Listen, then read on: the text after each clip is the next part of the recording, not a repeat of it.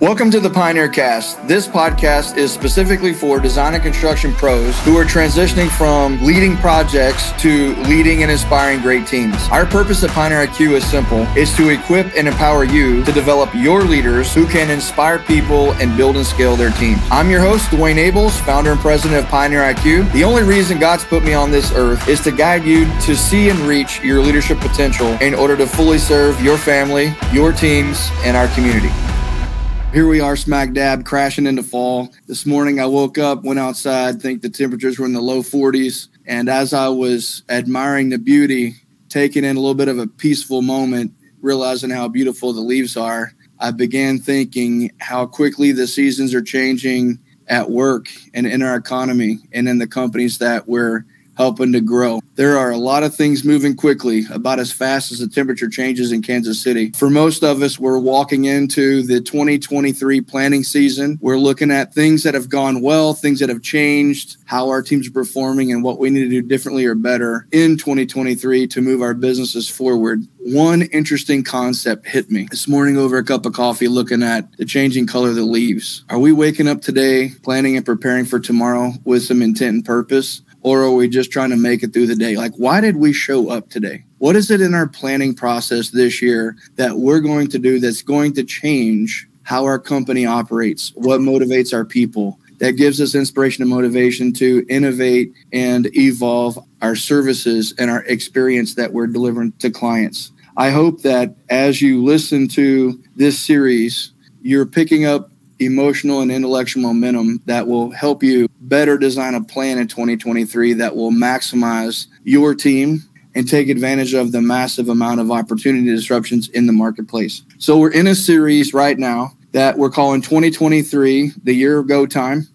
And what we're doing in this particular series is teaching you as a business unit leader, as a market leader, as a manager, executive, or owner, wherever you find yourself right now. But if you're a leader and in charge of the planning process, we're challenging you to think through and make decisions for 7 specific questions that are mission critical for you to be able to maximize the opportunity in 2023. This particular episode is going to be a challenging one. It's the one piece of strategic planning that many executives and owners will avoid because they're overly optimistic.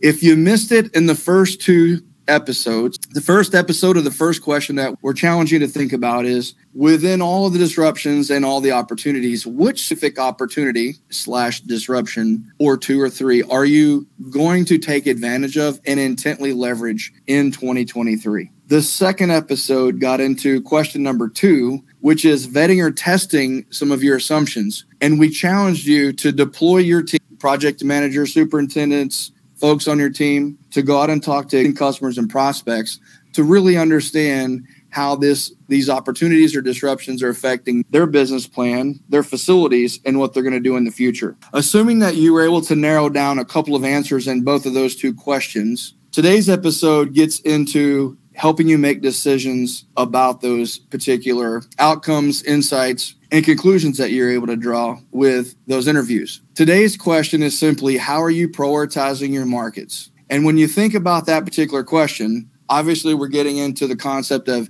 economics, social trends, different things that are really driving big opportunities in the industry sectors and the geographic markets that you serve. The 3 sub-questions to throw out on this topic are relatively simple to ask, but sometimes very difficult for leaders to answer. Questions like, which markets are you entering? Which means we have to have markets that we've clearly qualified and we are intentionally entering. Which markets are you expanding? Meaning, which markets are you currently in? And based on what you're uncovering about those markets, you've made an intentional decision to expand them. Then thirdly, which markets are you exiting? And when we use the word markets, we're talking about industry sectors or geographic markets. So those 3 sub-questions are really the 3 sub-questions that help with that macro question that we're challenging you to think about in this 3rd episode. How are you prioritizing your markets moving forward in 2023? Obviously, this content, this subject matter is way beyond my pay grade. If you've followed us at all, if you've worked with Pioneer IQ, if you know us at all, you've probably heard the name Keith Prather. I've got Keith Prather here with me to help us understand some of the big macro shifts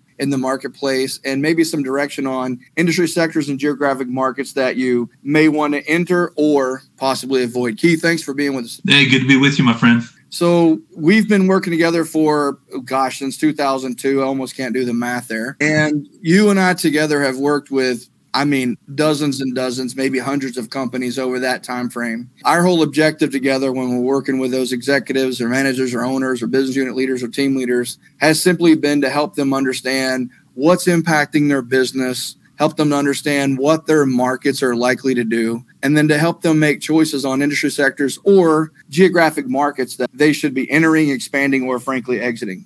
As I was preparing for this conversation, I was thinking, and I'm asking you to correct me if I'm wrong, but I can't remember a single time since you and I have been working together for right at 20 years where we've had more factors that we have to monitor and attempt to forecast and understand how they're impacting design and construction businesses more than we have right now. Would you agree with that? No, absolutely. We're picking up topics and we're talking about things I never thought we would. People kind of look at us like we're crazy in the sense that we're talking about drought in China and how it affects construction activity up and down the I-35 corridor. There's things that we would say in mixed company if they didn't know us very well. They'd be thinking that, my goodness, these guys are crazy. And even though our wives may think that, it's like, we don't want our clients to think that. Dwayne, there are so many different what we call cross currents happening around the world. And a cross current, if you think about a ship going across an ocean, it's underway. It knows where its destination is. It's moving at a certain speed. But then all of a sudden, it gets hit with a cross current, something that pushes it off course. And it has to figure out how to recorrect itself and course correct and get back on track. And so that's what's happening to us is we think we know where the economy's headed. We think we know where construction spending is heading. And then all of a sudden we get hit with a cross current and it blows things off track. And so sometimes it blows it off track in a good way. Sometimes it blows it off track in a bad way. But it's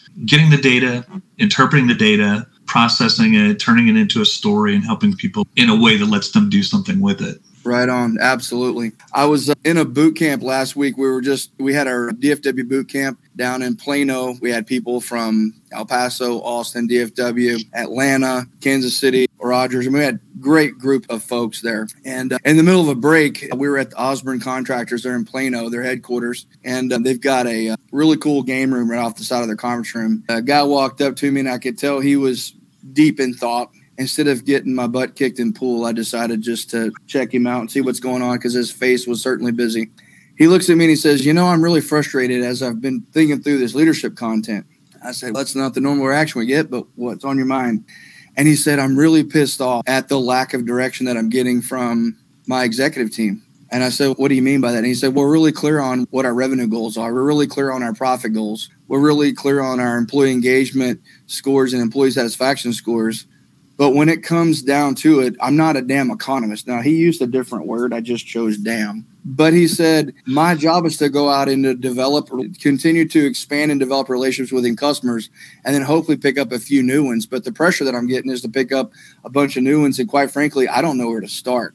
And I think a lot of people who have taken over a management role where they're now in a team leader position or a business unit leader position, or maybe they're a market leader position. But at the end of the day, most everybody in the design and construction industry has come from this transition of managing projects and tasks to the responsibility of building, growing, and scaling teams. I think an overarching problem that we see, and both you and I see this quite often, is just this lack of the ability of leaders to narrow down and eliminate options for them to pursue. And his point was well made. These folks are beautiful at craftsmanship and design and developing and leading construction and teams. But at the end of the day, they're not economists. What I'm hoping we can do over the course of the next several minutes here is 3 parts. Part 1 is I'd love for you to give us some insights on bigger trends that are currently affecting the design and construction industry and how long you think that's going to continue to be the case.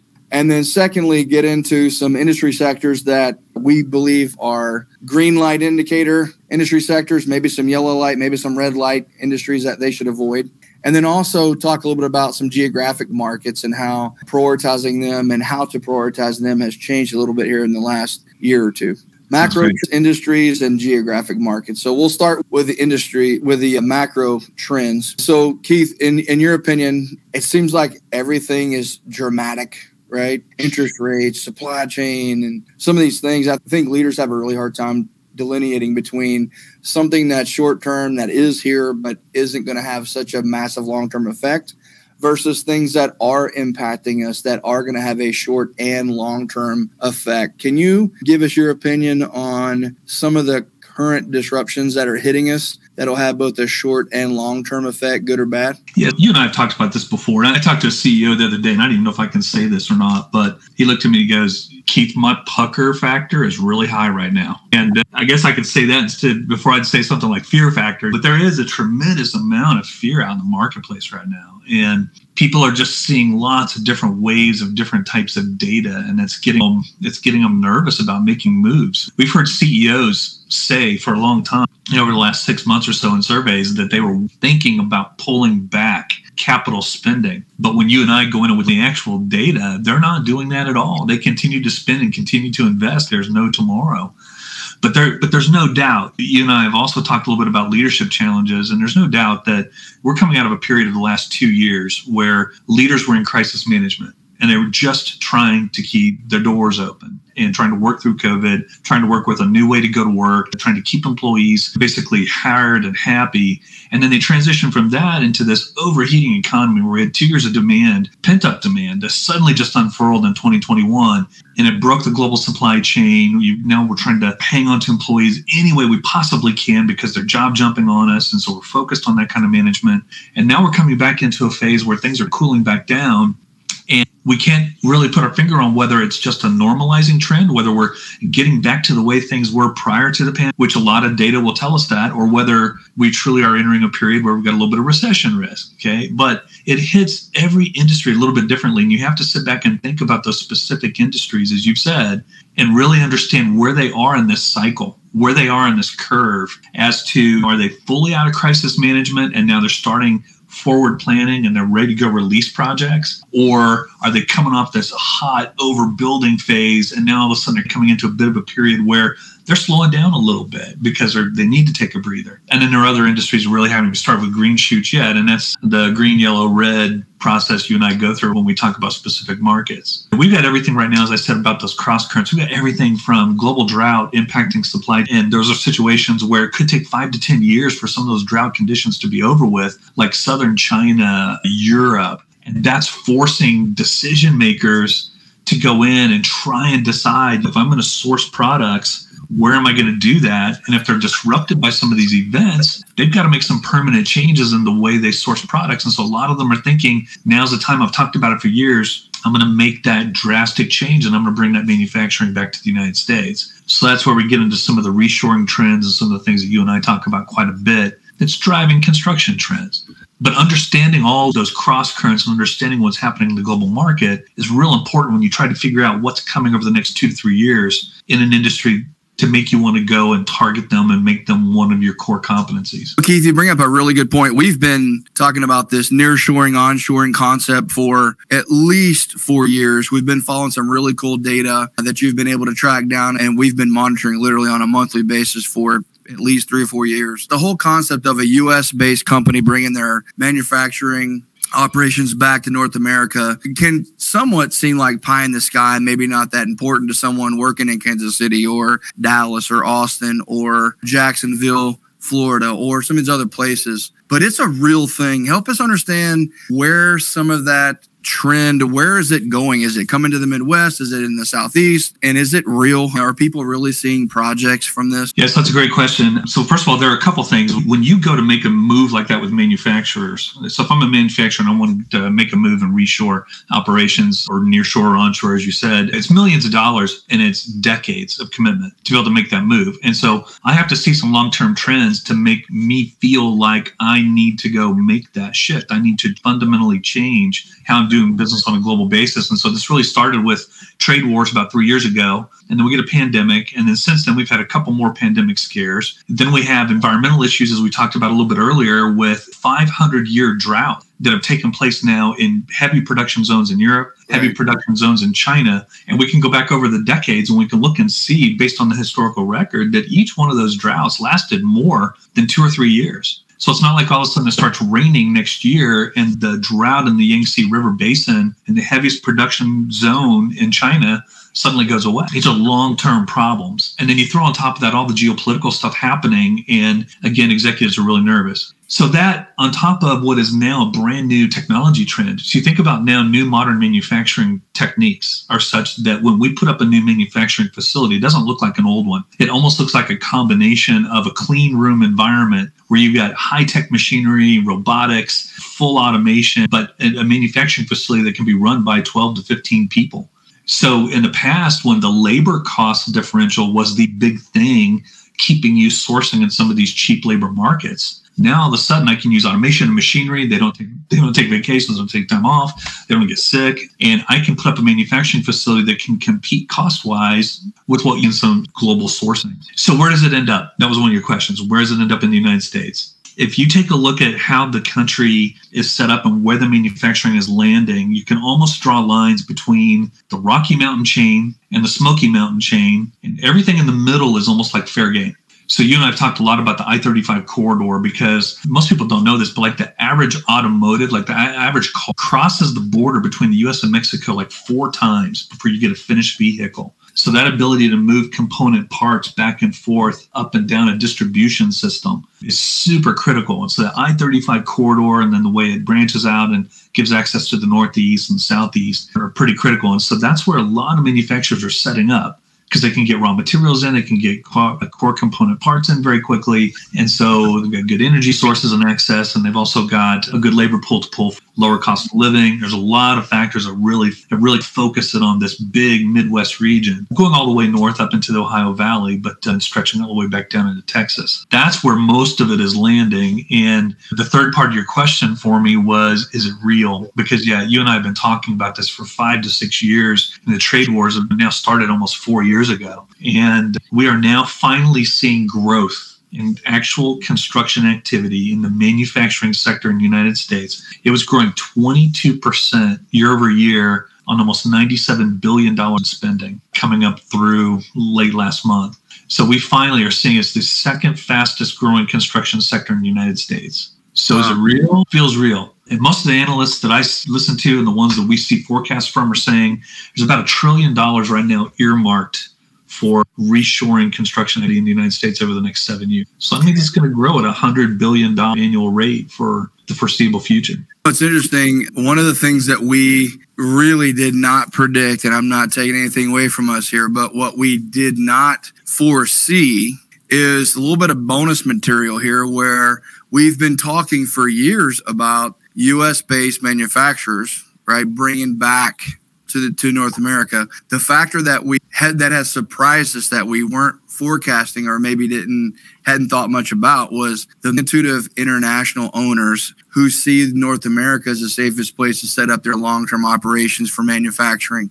And to that point, we've seen some mass projects. Sherman, Texas, for example, where the microchip wafer company is moving in from Taiwan, right? The magnitude of a $2 to $4 billion plant there that wasn't a U.S. owner. It's obviously an international owner, but that compounding what we've seen is just making this a very interesting sector. You know what's interesting, and I'm going to get political for just 1 second in a good way. So the country is pretty polarized still, right? What started under the Trump administration, we started playing a little bit tough with some Asian manufacturers, and we imposed tariffs, and that's when the trade war started. One of the things that those foreign leaders and those foreign executives are seeing is that a lot of those policies continued under the Biden administration. When the U.S. administrations that look so polarized on the opposite end of the spectrum got into office over these 8 years, the policy hasn't changed. It's still a very tough move to try and get a Build in America kind of process started. And there's no indication whatsoever that if a brand new party were to fire up tomorrow and take office, that would change. So if I'm a foreign owner,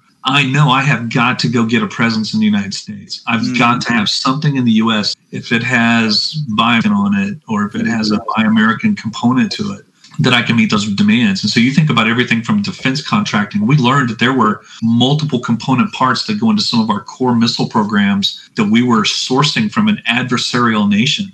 meaning it was coming from a nation that just because they're a little ticked off at us could cut off our supply of those key components. So just from that perspective alone, national security issues, we have got to physically force sourcing and manufacturing back to what they're calling friendshoring, right? That's where that term came from, is I need to be sourcing with governments that think the way we do, that are democratic, believe in freedom, those kinds of things. And those are some of those backdrops to why this isn't just a fad and why it just goes away the minute we get a brand new administration in office and suddenly everything opens up and we have global trade again. It's a consistent pattern we've seen in our administrations across both parties. Another macro trend that you and I have been talking about more recently than maybe ever is the population shifts in the U.S. and how that's ultimately affecting geographic markets, both positively and negatively. Yeah, it's funny. So it reminds me of like an old Yogi Berra quote. So I just did a tour through Texas. I had to drive down there to give a couple talks, and I was coming back through, and I was just looking at the traffic. Man, that traffic is unbelievable, right? And Yogi Berra had this famous quote about a restaurant in Chicago.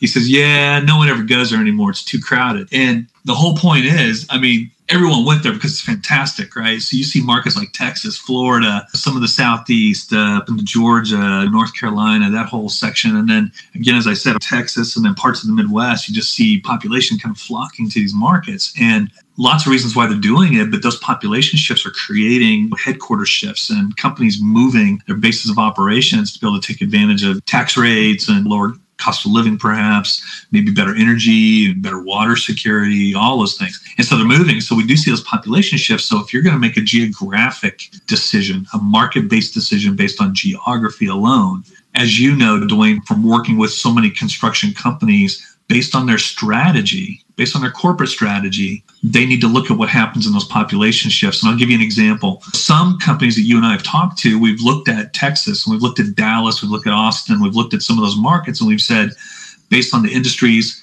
you want to target and the kind of customers you go after, there's tremendous phenomenal growth there. But there's also a tremendous amount of competition.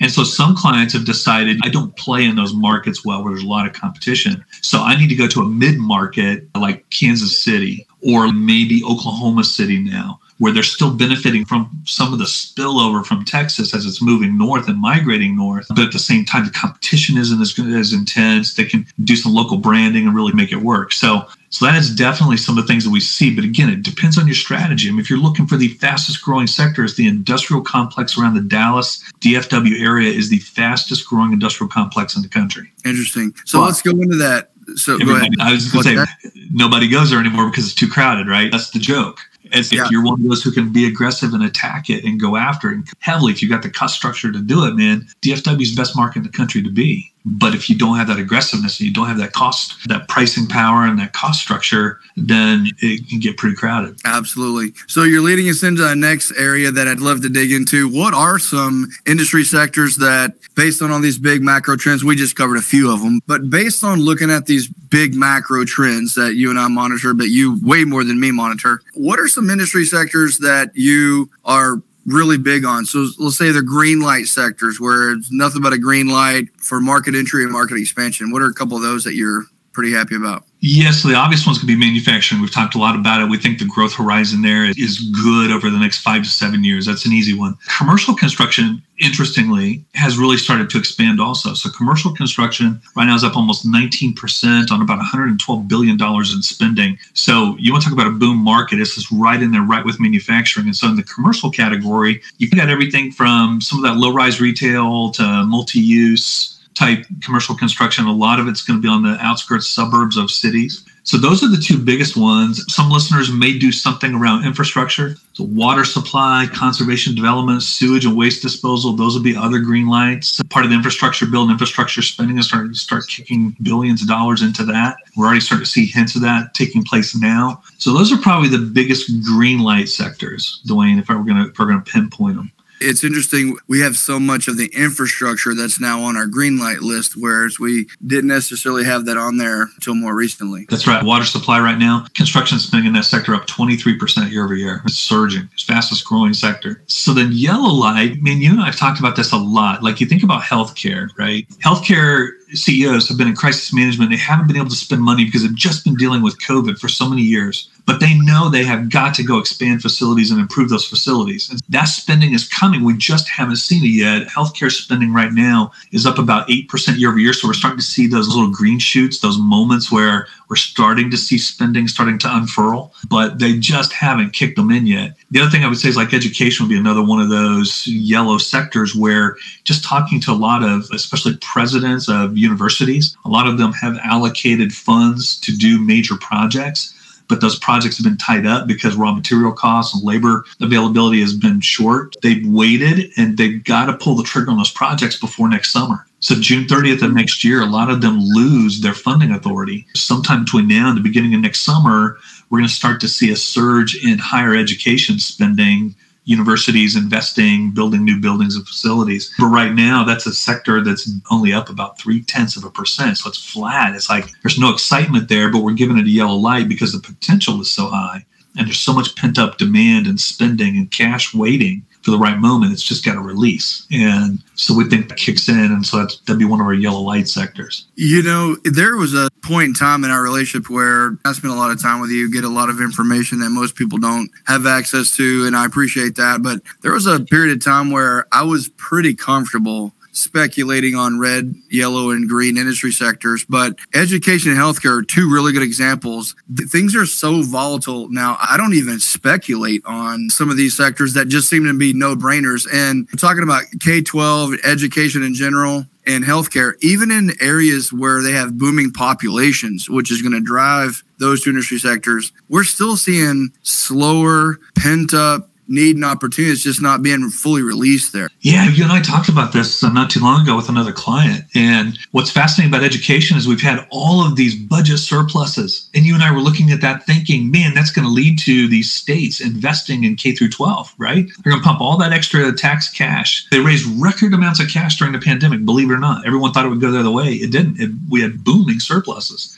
And they put it into social programs instead of physical construction, improving facilities, increasing security, doing some of those things. But you see them more focused on, and rightfully, it's not picking on them at all. But it's just that spending was focused more on access to healthcare, on social programs, we call it soft side spending. There wasn't anything in the physical assets that really went in and used that cash. Now the problem we've got is going into a recession. Typically it drops your tax receipts and impacts your budgets. And so we don't know what happens there. That's why it's real speculative. The other thing on education, just as a note, would be we've realized that some of these geographic markets have just life cycled out. The population grew. The pent-up need was there. It was designed and built, and it's sustainable. It's another factor a lot of people have to watch when they're considering some of these industry sectors. All right, so lastly, what are some of the industry sectors that you're concerned about that might be on your red light list? Yeah, big one's going to be office complexes and looking at office space. We still only have 47% of the population back to the office from prior to the pandemic. And what everyone's been talking about lately, and we didn't think about until just recently, is that a lot of those contracts for that square footage are being renewed in December and January. So for the first time, we'll really start to understand what companies were locked into contracts. Like just an example, locked into a contract for 40,000 square feet. I've been going to the office now for the last year, and there's nobody in the office. I really need 5,000 square feet. I don't need 40. So when I renew my contract, I'm going to renew for that much smaller office space and continue this new work from home or optional work from home. And so what we don't know is on a national basis, how much more office space comes back into play once we get through this contract renewal process early this year. So I would keep a red light. You and I have talked, back to geography. If you're in DFW, you're probably seeing good, strong office space demand. I mean, when you get a lot of corporate relocations, they're absorbing all that extra square footage that's available, and they're going to need to build more. It's just how it is. But yeah, that would be my one right now, red market. And I don't know. I think everything else is going to benefit from pent-up demand. So I think the rest of those markets are going to look pretty good. There's going to be what we call red light geographies. You think about an area like Chicago, where suburbs of Chicago, not bad. We're still seeing suburban sprawl. But downtown Chicago is going to have some problems. Downtown New York is still going to have some problems. Downtown San Francisco, downtown LA, still going to have challenges. for a variety of reasons. Mm-hmm. But those would be maybe highly cautious, maybe red light type geographies that we would be concerned about. So talk to us a little bit about, in this third piece, talk to us about some geographic markets or regions that you're big on, some that you think have a lot of long-term growth in them. So what are a few of them? And then what is giving you that indication that they're great long-term expansion markets, growth markets? Yeah, and I think a lot of it, I'm going to start switching. This is the first time maybe you and I have talked about this, but I'm going to start switching to more corridor types of thinking. And I think the corridors are going to develop around distribution systems. So highways, major river systems, major airports, and major rail, and the combinations of those together. So it's multimodal, right?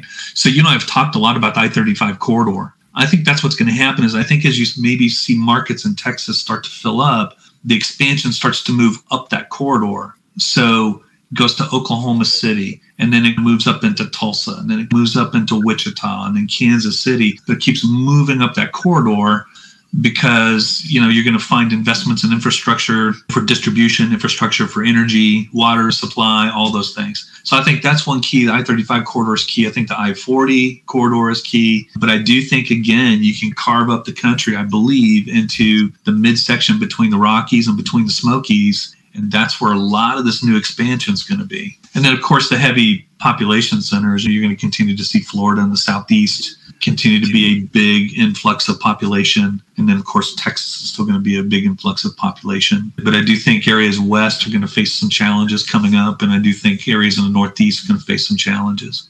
So anyway, hope that answered it a little bit. I don't want to go say, hey, Des Moines, everyone's going to Des Moines. It's not that kind of thing. I do think it's a really interesting topic now, maybe more so than it's been in the 20 years we've been talking and working together, just because there are so many factors that are driving people to make extreme decisions. For example, we've been talking about the Lake Mead drought and how much of a risk that's putting on businesses in the Southwest corridor there. And, you and I, we see it, we watch it, we start communicating it, we start warning people about it. But for it to affect you and I personally is another factor. Just in between where you and I live, you live in Lawrence, Kansas, I live in Kansas City and Olathe. In between the two of us is 18-mile stretch. Yeah. And here we just landed a $4 billion Panasonic battery plant that was originally intended for Nevada, but the water shortage and the power threats that have been made there are pushing it more towards this area of the country. Just to reinforce what we've been saying,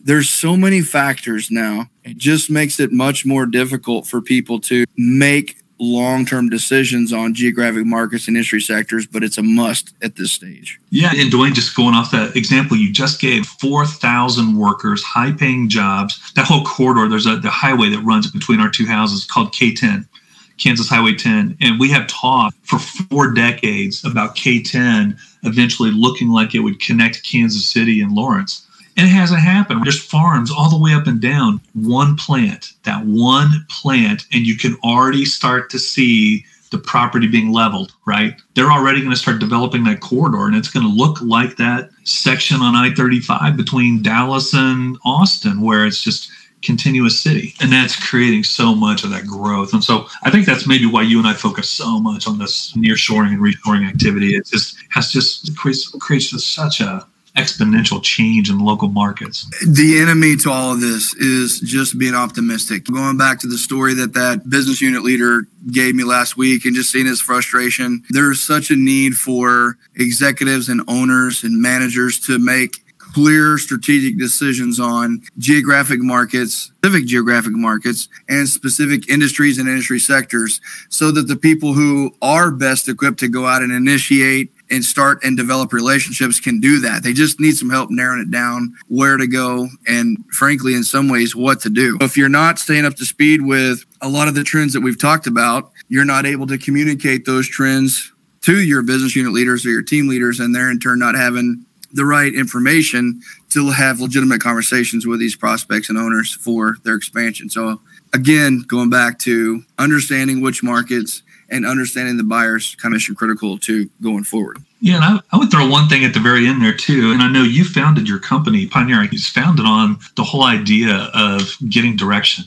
and knowing where you're headed very specifically. And as you like, even if you're out hiking and you know that you want to get to the top of a mountain, sometimes you get down in a valley and the top of that mountain gets obscured. So you still have to figure out how to get directions to be able to get back on track to find the top of that mountain. And that's what I was talking about with cross currents. When a captain knows what his destination is or her destination, but when they get hit with a cross current, they get blown off course, they make adjustments and they get back on course. And that's kind of what we're talking about here. Is I think you set the corporate goal, a corporate direction, you know where the company's headed, and then all these little sub-markets and some of these other ways to find market growth is ways that you deal with the cross currents and to keep you on track. Absolutely. Keith, I can sincerely tell you that your insight for our clients and who we work with has been such a big help. And I realize that you take phone calls and emails and whatnot from people that we work with 24/7. So I just, again, appreciate your partnership with us and helping our clients with these decisions. All right. So you've heard it here. Again, urging you as a leader to give your team that specific direction on industry sectors to pursue, avoid, or expand, geographic markets to avoid, pursue, or expand, so that they can go out and do what they do really well, which is inspire and lead teams and build stuff. I was walking through DFW, specifically Plano the other day, and I took a picture, posted on LinkedIn. Some of you may have seen it, but there's no other indicator that shows progress greater than a couple of tower cranes putting up a building. And I was at the Star in Plano there, and I think there were 3 buildings with tower cranes on them. And you just sit there and think, man, how lucky are we to be in this industry, literally working side by side people who are designing and building our skylines. So assuming that you've been following the series, assuming that you do deeply care about some of these decisions that we're challenging you to make, again, hopefully you're able to define some unique needs and opportunities for you to leverage. You've started to test those with existing relationships and prospects. And based on information that you captured, using today's insights, hopefully you're able to start to narrow down industry sectors and geographic markets to enter, expand, or exit. The next challenge that we want to put in front of you is a tough one to some people, maybe not tough to others. But the fourth challenge that we want to put in front of you is to determine what makes your team uniquely qualified to serve those clients in 2023. I think part of an advantage that you have the opportunity to take is the fact that we're in a Me Too world. So most architects, engineers, contractors it's a Me Too market, meaning that when someone who has an innovative spirit or pioneering spirit to their organization, all their competitors are constantly watching them, and whatever they do, they do. So it's a little bit of a copycat market. It's an opportunity, and this is a market where you have the opportunity to truly define something that's unique, special, different about your team that better qualifies you to serve these industry sectors in these geographic markets with those needs that you are passionate and profitable at serving. Keith, thanks again. Appreciate your help. Just as a reminder, with all this confusion, there's one thing everyone needs. It's called a leader. Most of us were born to follow. Some of you were born to lead. I hope you have the courage to do it. Lead on.